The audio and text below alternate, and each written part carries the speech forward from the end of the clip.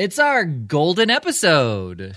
Paul and I are 40, and this is our 40th episode. So to celebrate, we thought we would watch the 100th episode of Voyager. But I'm getting ahead of myself. As you know, this is the measure of an episode, where it is our continuing mission to explore what makes Star Trek proper Star Trek, and not just an interesting take on time travel and second chances and righting wrongs and hoping that each leap will be the next voyage home. Wait a minute. And I'm Paul. I'm Jonathan. And by the criteria by which we judge these episodes, number one, is there legitimate science fiction woven through the plot? Is there a science fiction weave that is used, perhaps as a tapestry? Why can't I think of more effing words for this intro for science fiction? As a weave. Okay. And C, is there a conundrum of morality? See, I used a new word. That is, yes. Yeah. Yeah. Is a moral tale of some kind inside of the episode. And okay, so this is a very special episode as such. I remember it being sort of tune in for Voyager's 100th episode where, shit hits the fan, and they show. Wow. Actually, I will say, yeah, they did. It was very, very progressive on UPN, right? I remember them really because the effects in this, I should say, are very impressive for 1998. Yes. I think they spent a lot of the money on the effects and not so much on the locations, because it kind of only takes place in two locations. Voyager and Voyager. Yeah, well, and the not the runabout. What do they call it? Not the Defiant. The Flyer. The Radio Flyer? No, Delta Flyer. The Delta Flyer. Yeah. So it was a big deal, and I remember it being like, I remember seeing the blurb and thinking to myself, "Oh, this is going to be like one of the better Voyager episodes." Like this is a big landmark, because now everybody gets to make a bunch of money in syndication. Right. Yeah. And it was a pretty good episode. Yeah, I have to say. It kind of delivered. Directed by LeVar Burton, also known as Chakotay in the show. No? Nothing? Okay. Sorry, I got distracted and I was like, wait, what? I have so many questions. Rewind. Wait, Chakotay was the guy who did Reading Rainbow? Okay, so let's just jump right into... Did I read the blurb already? That's right. Did I read the blurb? Has it been read? No. No. A miscalculation by Ensign Kim causes a fatal crash during Voyager's first test with slipstream... God, I can never get that. Couldn't get it last week, can't get it this week. No, with travel. It's the with slipstream. My tongue won't do that. Anyway. So it says slipstream travel, right? There's no time involved? No, there's no time. Okay. Just kind of jumping into the episode. The show starts out... I love the way it started out, even though it's kind of boring. These people just beam down. We see these hooded figures. We don't know who they are. They beam down into this kind of Arctic landscape, and they spend, I want to say, at least 2 minutes just walking around. And this is setting the mood. And maybe it's because I knew it was coming, that there is kind of a big mystery, a big reveal coming up. But I guess you would kind of think that anyway, because they're taking their time getting into it, right? There's no banal conversation at the end. They're not talking us through, well, we have to walk through and find it. There wasn't sort of chatter while they're walking. It's just them walking. And I liked it. That seemed to me one of the more science fiction-y things in the show. Yeah. No, I would agree with that. And well, the reason why, well, I wouldn't necessarily say this is the reason why, but the writers and the director, they wanted it to be with no lines of dialogue at all until they actually got inside the ship. And the writers and the director, they were like, they said to themselves that it was a little bit too, they had to put in some dialogue, but with having to put in some dialogue, they were pretty happy with how it turned out. And I would agree. I think that they did not have to do what you just said. They don't have to explain anything that's going on by getting there and seeing Voyager under the ice and then beaming in and talking about what they need to do. They're peeling back layers without saying, find 7 of 9 so we can find her chronometer or whatever it's called. Like they needed the doctor to be the outside person to talk to and explain stuff to him. But I don't feel like they just info dumped on him. It felt like they were providing him the information as it was needed and as we would be getting it too. So I thought that was pretty cool. They didn't need they didn't need an audience stand-in for that whole beginning. There was no information, and and I can see them saying, "We don't want to give away who this is because because they do reveal that it's Voyager under the ice. We don't want people to think, well, it's Chakotay and Ensign Kim. I can hear it from their voices." So the mystery is kind of gone at that point. So I actually would have preferred if they had no talking until they beam in. And then you only know it's them when they beam and they take their hoods off. Which, by the way, just because they're inside of Voyager doesn't mean it would be any warmer in there. Like, they would still be whatever temperature it is on the outside. I guess it would be less windy. I guess that's true. Well, yeah, it would be less windy. And it's how much later? It's 15 years? 20 years? Yeah. I mean, maybe it's really well insulated in there. It would be fine. But probably not. Yeah, I feel like either the deeper you go, the warmer it would be, or closer to the surface. After 15 years, I don't think nothing is that well insulated. I think eventually it would just come to the temperature of whatever the surrounding area is. It wouldn't be as windy, but it still would be effing cold. Yeah. Can you imagine how great that would have been? Like they kept all the material on, and we didn't see them until they actually got back to the Delta Flyer. That would have been almost interesting. That whole first act was just these scavengers, essentially. We don't know who they are or what they're doing. But that first act reveal would have been so at the end of the first act instead of at the opening of the first act. That would have that would have just had so much more impact. Because you're trying to figure out who are these scavengers and how do they know so much about Voyager, and where's the Voyager crew and what time, we don't know that it's 15 years in the future. We just know that something is probably going to change timeline wise because obviously Voyager's under ice.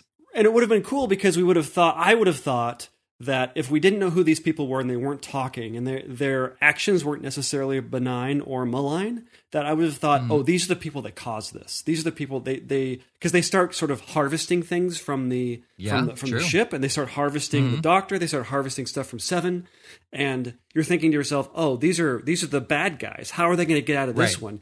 And later we kind of learned that is the case. Just not. Yeah, they are the bad guys. Yeah, they are kind of the ones. But it is funny. So they start looking around, for Janeway, and Ensign Kim finds Janeway and kind of makes her way up to her. And he's like, "I just need to make sure she's still dead." Yep. Okay, we can go. Right. Have your phaser ready just in case. It would have been great if she was still in her chair, with a grimace on her face, totally frozen over. The Shining with a cup of coffee in her hand, So how I said how I loved the beginning. The cold open is great television for me. Yes. Boy, do they fuck that up.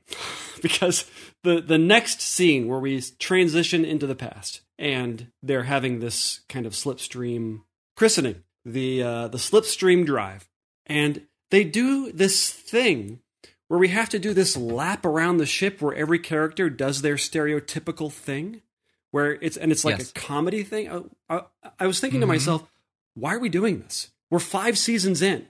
This is the middle of season 5. We know who these people are. You have to do that roll call at the beginning. Here's where all the characters are, or, just kind of a throwaway line talking about where they are, what they're doing. And but being the 100th episode, I'm sure that they wanted to have at least a moment for everybody, especially the fact that it's time travel and we're only dealing with 2 characters through the majority of it. But the thing that got me about it was the dialogue of 7 of 9. It just felt, again, kind of like last week's episode with Spock. It felt not stunted or stilted. My visual processors and motor cortex, they are malfunctioning. I was simply trying to perfect my social skills, as you instructed me to do. You have always been of enormous assistance to me, Doctor. You are my mentor. We are as one. We are as one. They were trying too hard. They were trying too hard to impart this character without giving them something to do. It would have been so much better if they were not christening this thing where there's nothing to do, but still working on it. And a great way to do that would have been, instead of having Paris be the only one who is concerned about the efficacy of the slipstream drive, that they're all doing a simulation and they're all working on stuff. And then you impart character through what they're doing, which, by the way, is how the rest of the show does it. Like they don't have to have nothing to do in order for them to be having character to do, right? This is what makes Next Gen fun, is that we get the little bits of character in the course of the plot, not the other way around. Right. Yeah. Well, and so the part that threw me off with the 7 of 9 being drunk was they talked about synthahol, like her blood synthahol level. And I could have sworn that synthahol was a non-inebriation substitute to alcohol. Oh, my understanding of it is that it does not hurt you in the way that alcohol does, meaning it doesn't cause inflammation and give you, blood damage. Blood damage? Sorry, medical moment is coming up.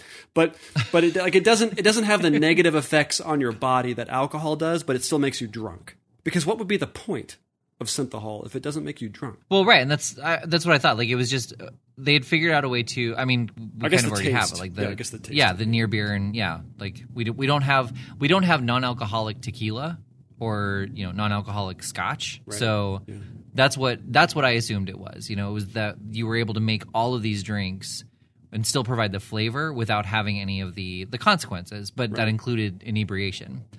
I always looked at it as something where you just weren't hungover in the morning. You get as drunk as you wanted, and you felt great in the morning. Okay, that's what I hope it is. Right. That's what I hope it is. So 400 years in the future, when you're drinking it, you can be like, "Yes, I was right." For 300 years. Cheers. Right.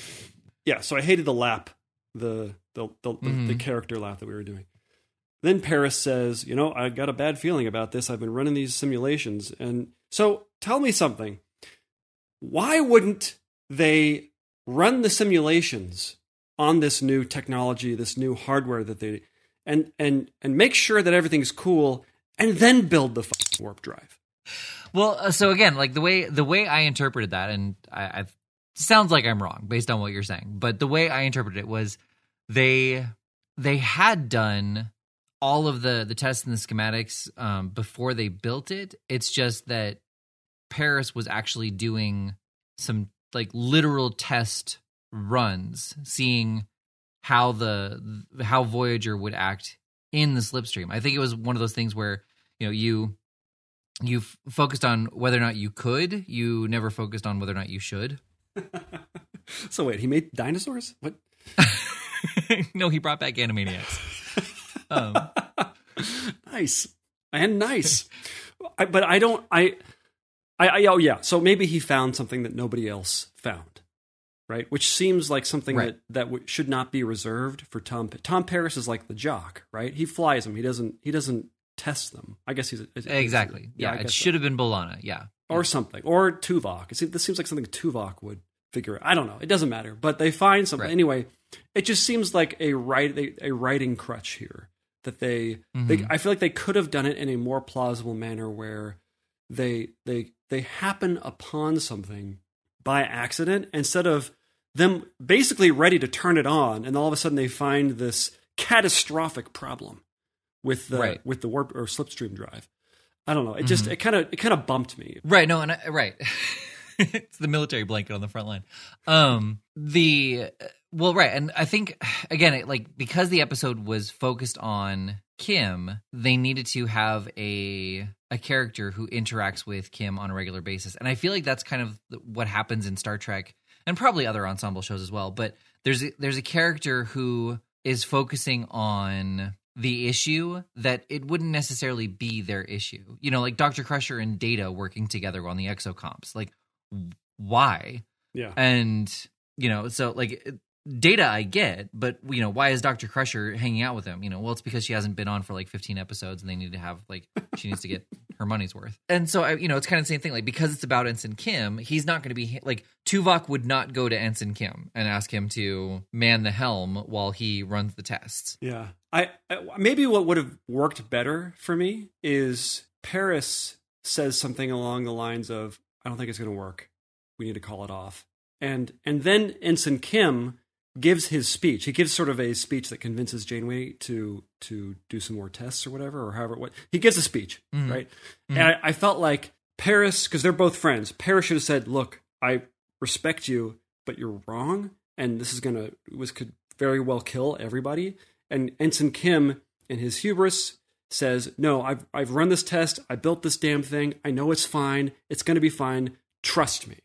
And then they do it, and then you have this thing. So you have this moment where somebody tried to warn him, and that's sort of what causes his grief and his guilt at the latter half of his or whatever, Yeah. And then it's a little bit more believable, because what I hate about, there's this trope in badly written television where something happens where a character accidentally does something, and that causes something bad to happen, and it's obvious that it is an accident, but yet they still blame themselves as though they pulled the trigger themselves. I don't know if I'm being too vague about it, but it's usually something where, no, if it wasn't for me, they wouldn't have been here, and it's all my fault. It's like, no, it was just an accident. It could have happened to anybody. Versus this scenario where you told us this was going to work fine. You gave us your assurance that it was going to happen. And in a way, like, it kind of wasn't Kim's fault, right? He did the wrong calculations or whatever, but I felt like having 15 years of guilt and grief, it didn't live up to the bad thing that happened. I don't know. I don't know. It would have been a lot more stronger and more focused source of his guilt. Right. Well, and I have to disagree, just because I understand what you're saying, and I agree with the trope, but he did push for it. I think that the storyline that you're providing, where they were discussing it, and Paris just is uneasy about it, and Kim says, no, it'll work. I think that would have added just that much more to it. But I do think that he was insistent enough in his impassioned speech to the crew in Janeway, and the fact that he gave the wrong calculations back to 7 of 9. I think that, those two things combined would definitely be sitting with him for this amount of time. I think the scene that you're talking about, it would have been great. Like, it just would have been a good character moment. It would have just shown that much more of how insistent and headstrong Kim was being. But but also maybe it would have been one too many. We get it at this point. Well, and it would have been a different pivot point for that moment of everybody's trusting Kim. Whereas everybody else kind of, like, the way it is now, everybody signed off on it. Everybody's like, yeah, I agree, it's going to work. Everybody thought it was going to work. Whereas if everybody was just trusting Kim, whereas they had evidence to the contrary, and they were trusting him, oh my God! Like, I wouldn't even try and travel back in time. I would just kill myself. Right, you wouldn't have survived this long. Yeah. But anyway, instead we get My Dinner with Janeway, and we get to indulge ourselves with the vagaries of Janeway's and Chakotay's relationship. Yeah. Yeah. No, that was a great scene of her talking about how horrible her cooking was. Yeah. By the way, it's not cooking when you have a machine do it for you. It's not cooking. Well, yeah. Like, why is she so worried about the dish? I get that, she's preparing the recipe, I guess, like, through the replicator, but she typed it in. She typed it in. Like, she typed it in. And it takes zero time to make another one. Like, if I take a book and type it into Microsoft Word, I'm not writing that book. That's what she did. She typed a recipe into a machine, and it made the dish. Like, she didn't cook anything, right? Oh, okay. Well, right. So again, I was thinking that she had this idea for a dish that was a combination of a couple things, or it was a recipe that she grew up with, and so she's trying it. But again, like, if you are making a dish for a dinner, when you have the ability to create and destroy in moments, like, take all day to make 17 different dishes of it, or 35 as you're trying to get the recipe just right. Like, don't do it once. And I know that they're rationing, but she's also the captain, and they're expecting to get home. Okay, so then we jump ahead to the future, and we see Chakotay and Ensign Kim in their future makeup, in their old men makeup. And yeah, which really wasn't bad. No, I liked it. It was subtle. I appreciated it. And Ensign Kim has apparently channeled all of his grief into a mullet. Yep. I mean, what else are you going to do with it? He's like, I must suffer as they have suffered. Okay, so then they wake up the doctor and they bring him up to speed as far as what they're doing. And they kind of go through the whole thing, and we're going to send a message back to Seven through time. I love that the Doctor called him Ensign, and he's like, "Don't call me that." Just like strangling him. Well, yeah, like, and I get that it's like because of the Starfleet Association, but it's also he's been an ensign for 5 years with no promotion. Like, I'll tell you what, Harry, you stop killing people, maybe we'll promote you. But until then, you're staying an ensign. At least Brandon Braga. I don't remember if Rick Berman's still on it or not, but the reason why Kim never gets promoted is because he had the position that the crew had to have an ensign. We did talk about this. We talked about it with Ensign Egypt. That's right.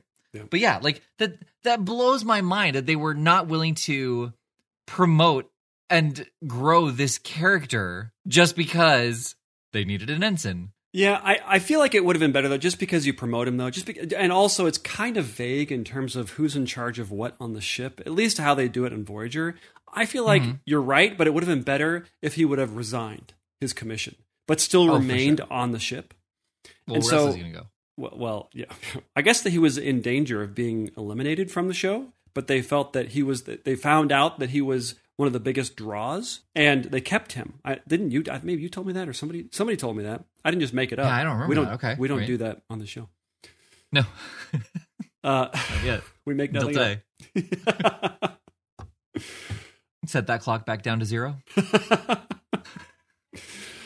I would have liked it if not, doesn't have to be Ensign Kim, but maybe Ensign Kim replaces the person who resigns their commission, and you have this sort of floating character who's like, look, not my job anymore. Like they come to them for information or their experience or something having to do with an emergency. Yeah. And then they're like, no, not my job. I'm just here. Like I'll scrub the decks. I'll do whatever. But you made the decision. Like maybe the reason the person resigned was because Janeway, strangely, made a poor decision in relation to the crew. And he's like, look, I can't be a part of this. Like I will earn my keep. I will earn my rations, however you choose to do that. You know, I'll keep watch in the brig. You know, I'll stand there for 17 hours by myself with nobody in there. But I'm not. I hereby resign my commission. I'm going to go back and read thick novels with no covers on them. And that right. But then you have. I mean, it probably Kim doesn't like an ensign. They're like, well, we can just promote somebody else. Ensigns are not hard to come by. But if it was somebody like Chakotay, that would have been very interesting because you could sort of manufacture the thing like, look, he was the best at this and we need him and he's not going to do it. How do we fix this? And it would be like a season-long arc of something where they try, by the end of the arc, he has a reason to come back. And you have that moment where he puts his pin back on, you know, and they demote Ensign Kim back to Ensign. I meant... Yeah, the episode ends with "son of a bitch." Just take the pips off Ensign. Hand them over, Harry.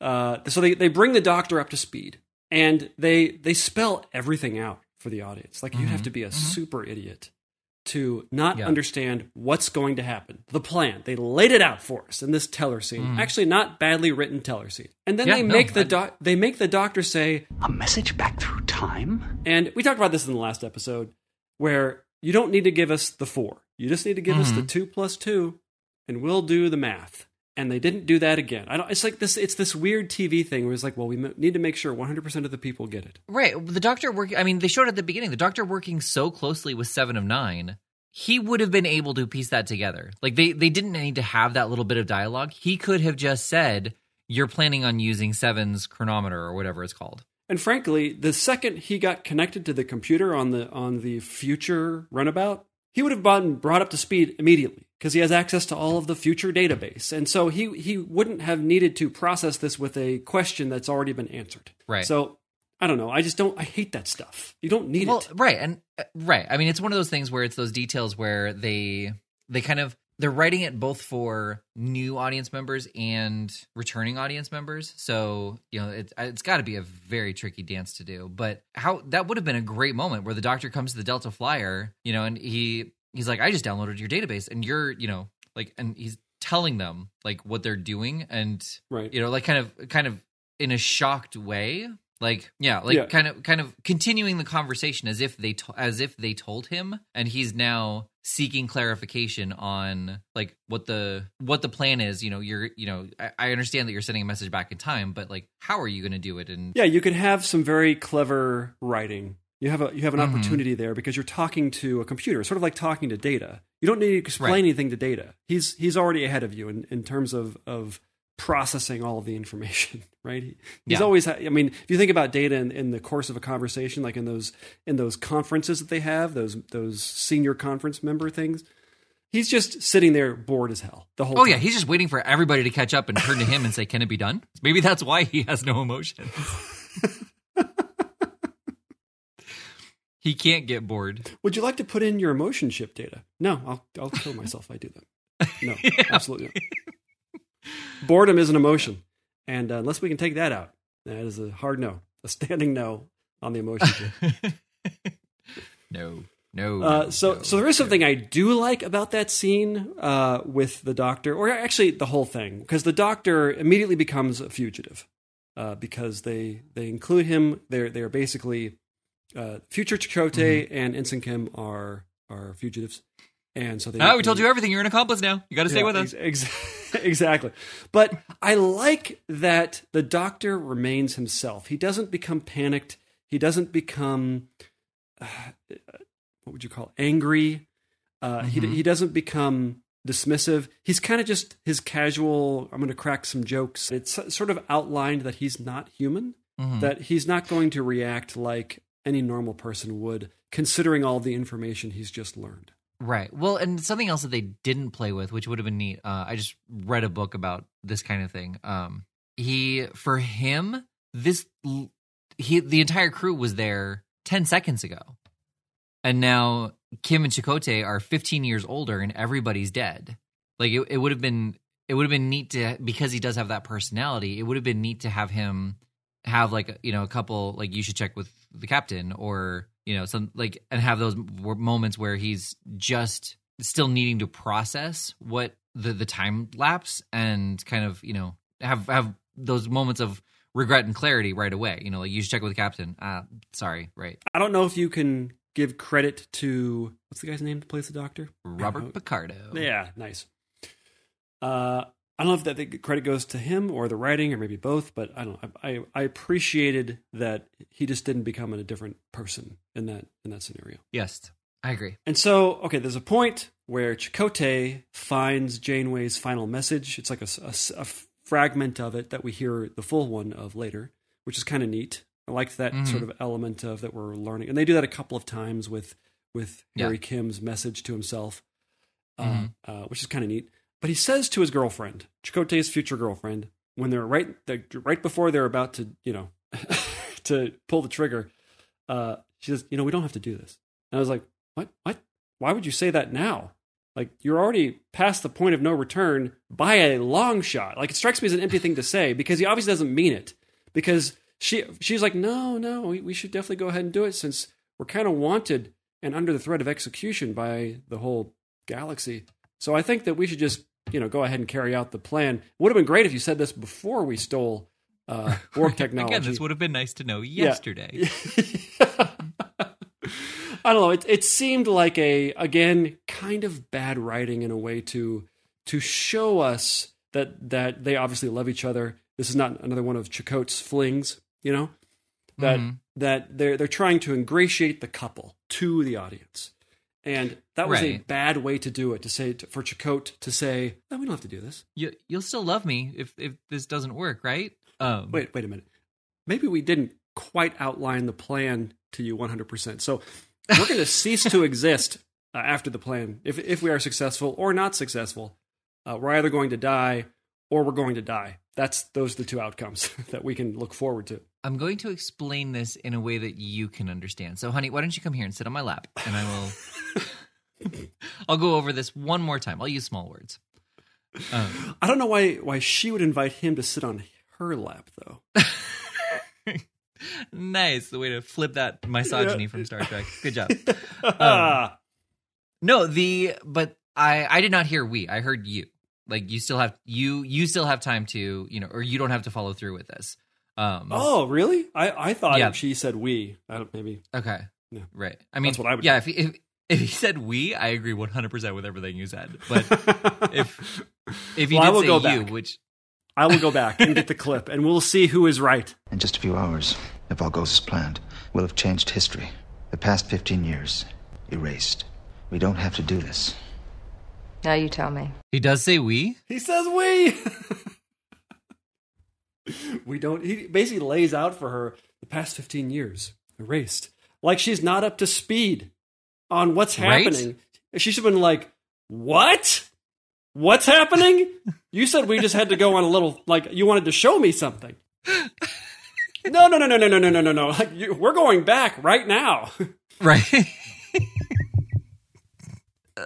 Unless he means we, like you and I, like I can just do this alone. We don't have to do this. Like, that's the only way I can think. Because otherwise, yeah, like, wait, now you're telling me we don't have, like, everything that I put in has been under the assumption that, yes, we have to do this. Like, no, we're not doing it.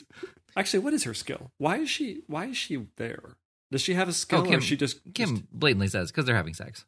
Oh, I like that. I like new Kim. I like old Kim. Not new. Old Ensign Kim. I like him. He's the new old Kim. He's not the old new Kim. Yeah. Throw out to our listeners. So we decided that we were going to do finished live action series. And that was because we didn't really want to bother with the animated series. But now there's Lower Decks, which means there's 2 animated series.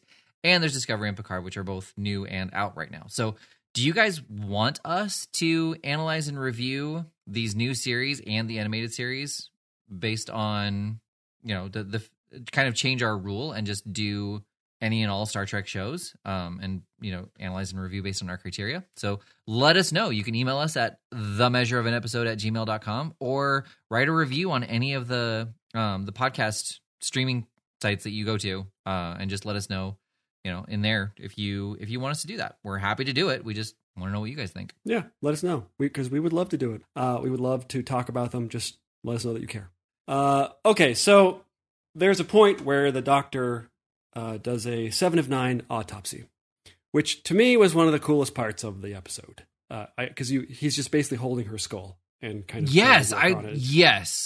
I looked away and I went back to the TV and is that her skull that he's just holding in his hand and taking out the part and just casually holding it? I felt like that was purposeful. They wanted it to be a like, oh, this is like, and I love that he's just so casual walking around with it. It's like, I'm working on it.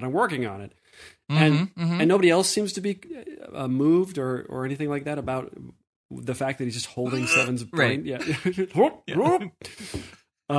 So there is a slight nitpicky thing that I want to bring up. Slightly nitpicky. The Doctor says, Seven's transleak frequency is 108.44236000.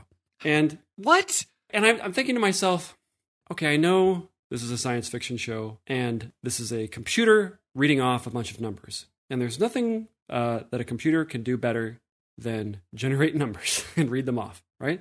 You don't need the trailing zeros after a decimal. You don't need them. Yep. Okay. Glad we were on the same page there. Why are they there? Yeah. It just I don't know why. I know this is not this type of show where we totally nerd out like this, but it seemed, first of all, the writers had to make that number. Mm-hmm. Why write in the trailing zeros? I can only think that it was some sort of inside joke, or that number is somebody's address or phone number or something like that. But I don't know. It bugged me. Did you notice it? Tell them that you noticed it. I did not. So read the number to me again. 108.44236000. 108.44236000. Because the difference between 108.44236 and 108.44236000, there's no difference. Same number. Right. So, well, I wonder if there's anything about like frequency that would require, like maybe it's supposed to end with 2, 4, 6, 8 digits. Even so, there would be, if that was true and there was some sort of method or format to this particular type of number, he would just leave it out and the computer would fill it in. In fact, the fact that he's audibly saying something and not Bluetoothing the number over to the computer, I don't know why he's not doing that. He's a computer himself who walks around with a Bluetooth whatever you hologram Bluetooth thing. Well, and I think that's so he can share the information with other people. I guess so. Poorly, by the way. Bluetooth works like half the time. Anyway. Okay, so then Captain LaForge That's a really good point. shows up. And we're like, oh, Captain LaForge. Captain LaForge. He himself, which is another stick, and sticking it to Harry then, because he's still an ensign. See, and with hard work, you too can. Like he comes on screen, is like, hello, this is not Ensign LaForge. How are you, Harry? This is a once ensign for like maybe 6 months, and then I got promoted.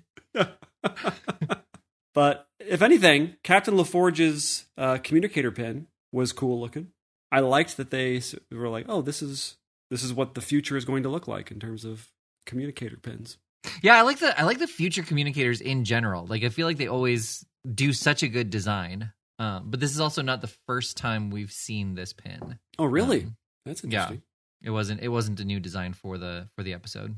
It seemed cumbersome. It seemed like it. I feel like they should shrink, not get bigger. But I liked it nonetheless. Well, they do more now. It'll. Are they also? What do you make food with?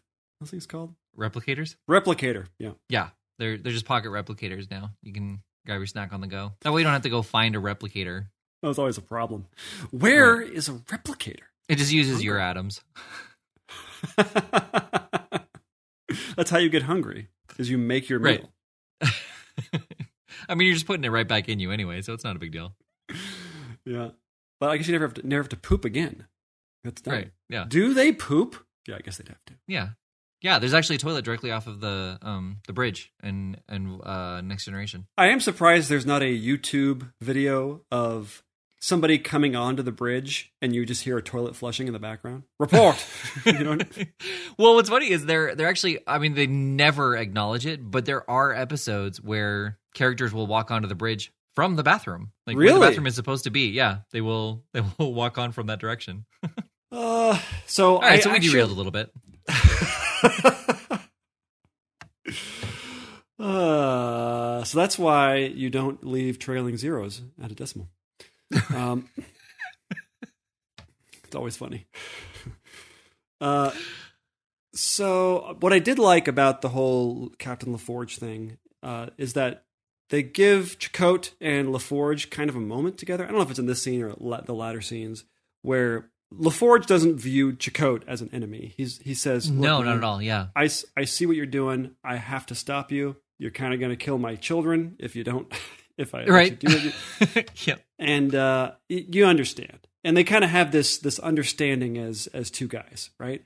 And I liked those moments. It wasn't just a lower your shields or you'll be boarded. It wasn't that kind of crap. Yeah, no, I agree completely. Because it was also something, look, we just, not just, but in our history, like, we have an episode where LaForge did do this. Like, everyone was telling him to let it go and stop searching for his mom, and he was like, no, I need to find her. She's down there. And, right. Yep. So kind of, he's like, I would have done, I'd probably do the same thing. It's like, no, you did do the same thing. So, yeah. And so then we get into the meat of the plot line where Voyager, they do their slipstream, right? They go, they make it happen. And there's a point, I don't remember what happens, but they get knocked out of the slipstream. And so let's talk about space for a second. So space is mostly empty, right? That's why they call it space. I mean, even though when we see visualizations of the galaxy or visualizations of our solar system or anything like that, things are kind of close together just for the sake of efficiency. So you can see that, sometimes they're at scale, sometimes they're not, but whatever. But space is mostly space. So much that you could shoot yourself at the speed of light in any direction from Earth, any direction. And it's unlikely ever that you will collide with anything, ever. That's how, like, you would have to you have to have a destination in mind. You can't just go and expect to arrive somewhere. That it's mostly empty, mostly empty. I mean, you might encounter some like dust and stuff like that, right? But and errant atoms roaming the universe. But in terms of planets and stars and moons and asteroids, you probably will not hit anything. So This idea that happens a lot in Star Trek where they come out of warp and there's an emergency and the ship is damaged, much like what happens in this thing. They come out of the slipstream. There's a planet 100 million kilometers away, and it's always this super accessible thing. That I just wanted to point out that this is not that's sort of a trope that is totally incorrect, or at least totally implausible in real life. That would never happen. Right. Most likely, Okay. unless there's something I don't know, which is also unlikely. Well, yeah. I mean, I figured laws of average. I mean, it might take you a long time, but I figured any direction you went, you would eventually hit something. And I guess I never thought about how long it would take you to hit something, but I just figured with how stuff is spread out, doesn't matter what direction you go, you would eventually run into something. Right. I mean, I'm sure eventually, yes, over the course of hundreds, if not millions of billions of years, something. You would collide with something. I didn't think it would take that long. Traveling at the speed of light, I figured like you would hit something within a month. That's kind of how I was picturing space. A month on the outside. The way I understand it, I mean, I could be wrong. I'm not an astrophysicist at all, but right. The way I understand it is even in our solar system, our densely packed solar system, you would not hit anything. Even with the asteroid belt and everything, you would still just not hit anything. It wouldn't happen. I feel which is super interesting, right? If you think about that is how empty space is. I guess it kind of makes sense too, because if you think about our solar system, just our solar, like it's on essentially a 2D plane. Mm-hmm. There's stuff around it above and below, but all the planets are orbiting the sun on the same axis. Right. And so yeah, I mean, you shoot off in any of those directions that is not that axis, and I guess, well, even that axis, you've got danger. I mean, the asteroid belt, you're probably going to hit something in there, but I mean, I don't know. I mean, I think in order for us to hit Mars, to actually plan on intentionally hit a planet, it takes a remarkable amount of planning, because it's not like it's very difficult to do just to try and hit something, but with a rocket ship. So, I mean, maybe I'm getting it wrong. Maybe because of the densely packed asteroid belt, that maybe no, but you're right. Likely. Like the asteroid belt. I read something recently, and I forget where it was, but the asteroid belt, the artist's rendition of the asteroid belt is far more packed than how the asteroid belt actually is. Like there's a notable amount of debris in that orbit compared to other places, but it's not packed in the same way that it's always represented in TV and films and art. And so yeah. It's not like Star Wars, where they go in Empire, where they're sort of they're going through an asteroid field and they're kind of having to dodge them every couple of seconds. Like that would not, at least not in our asteroid belt, that would not happen. They're miles and miles and miles apart, every little, speck of dust, I guess. But yeah, I don't know. That happens in this episode, and I wanted to point out that it's a very convenient trope that whenever they pop out of warp in an emergency, that they encounter a planet close by, which, by the way, also happens to be inhabitable in some way. That's not just a gas giant. Some kind. Right. Space is very habitable for the people of Star Trek for some reason. Mm-hmm. For some reason. Because the show would be super boring otherwise, Paul. Super boring. It'd just be pieces of ship floating through space for most of the episodes, if it was realistic. And blood, like just coagulated on top of them. So Ensign Kim, he sends the first message, it doesn't work. So he realizes, or maybe he's told by the doctor, can't we send another message? Aren't we time traveling here? So he's like, yeah, I can fix it and then send it again. But he realizes, they say, well, I can't fix, it took me 15 years to send the wrong one. You think it'll take me 30 seconds to fix it? I can't do that. And then the doctor says, oh, well, why don't we, instead of trying to correct it, why don't we throw them off course so they are saved? And Ensign Kim is, what a great idea I've just had. Let's do that. I'm a genius. Yeah.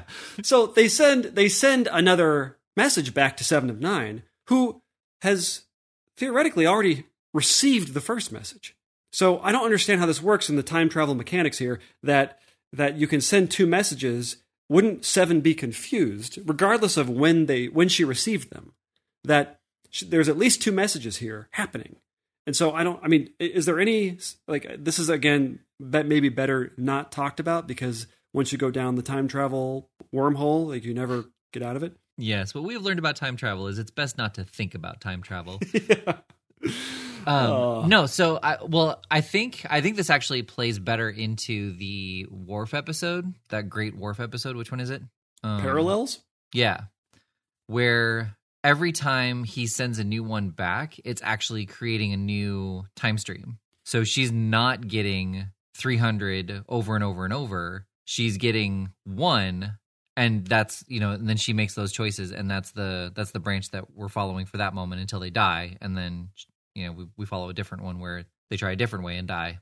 But see, that kind of ruins the whole construct of time travel, at least in this particular kind, where, okay, if you're just going to say that a new time or a new timeline branches off from the old, and if you look at time, it's just this gigantic tree-looking thing of different timeline. I feel like that kind of ruins it. That lowers the stakes. It's like, oh, well, okay, so that means everything is happening at the same time, and there's just a universe out there where the right thing happens, and it just, I don't know, it's not as fun to me. Okay, so they essentially, the plan works, and they have this nice moment, this very triumphant moment for Kim when he sends the final message at the very last second. He's like, yes, and then explodes. And then the ship blows up. Yep. Yeah. I appreciated that. And then it throws them off course, and they're like, oh, well, I guess it didn't work. And so like, well, it didn't work the first time we tried it. Let's take it apart and never use it again. Right? But they say that we got 10 years closer to Earth by using the slipstream for the short amount of time that we're using it. So why don't they just leapfrog with that? Uh-huh. Right? Yes. Like, they could, yes.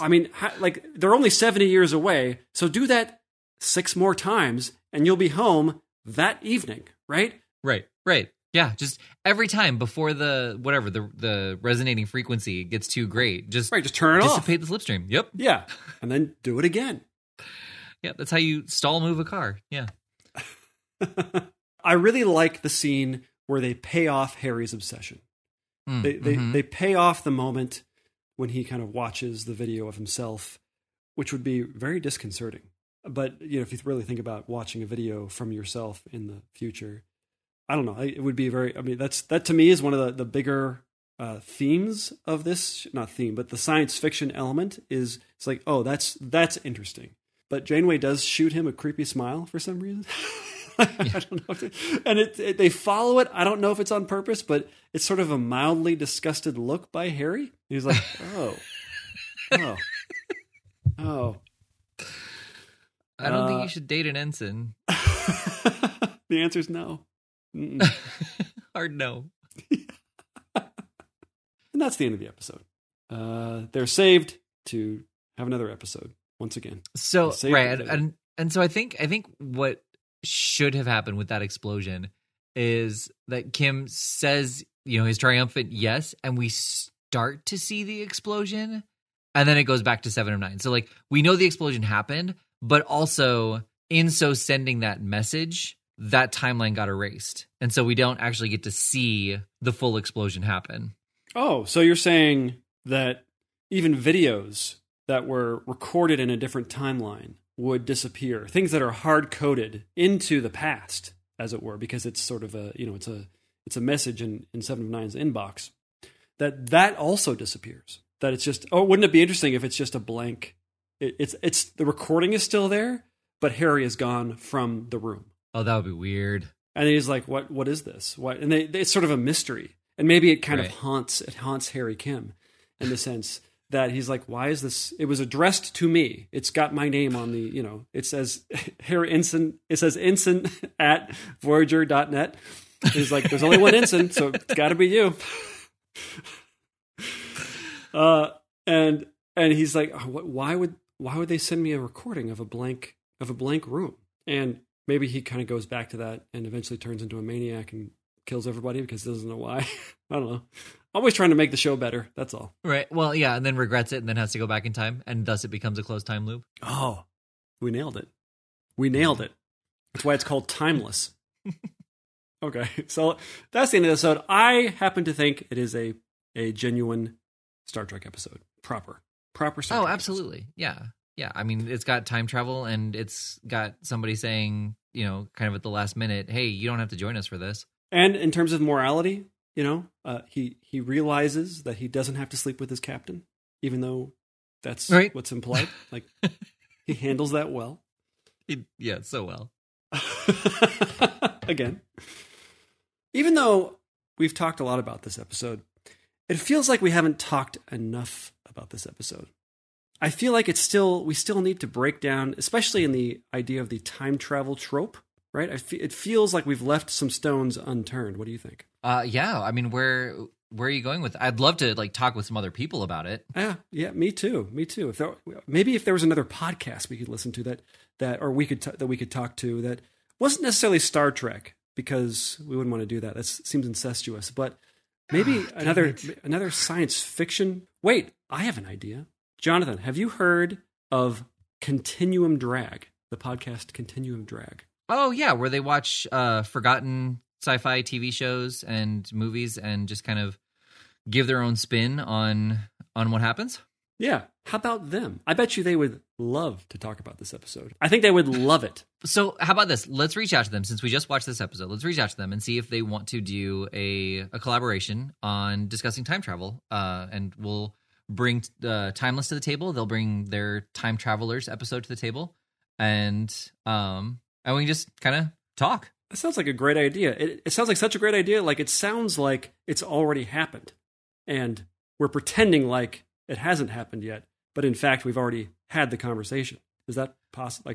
Well, yes and no. So we will have already recorded it, and future us have already brought it back to us. So we do have it.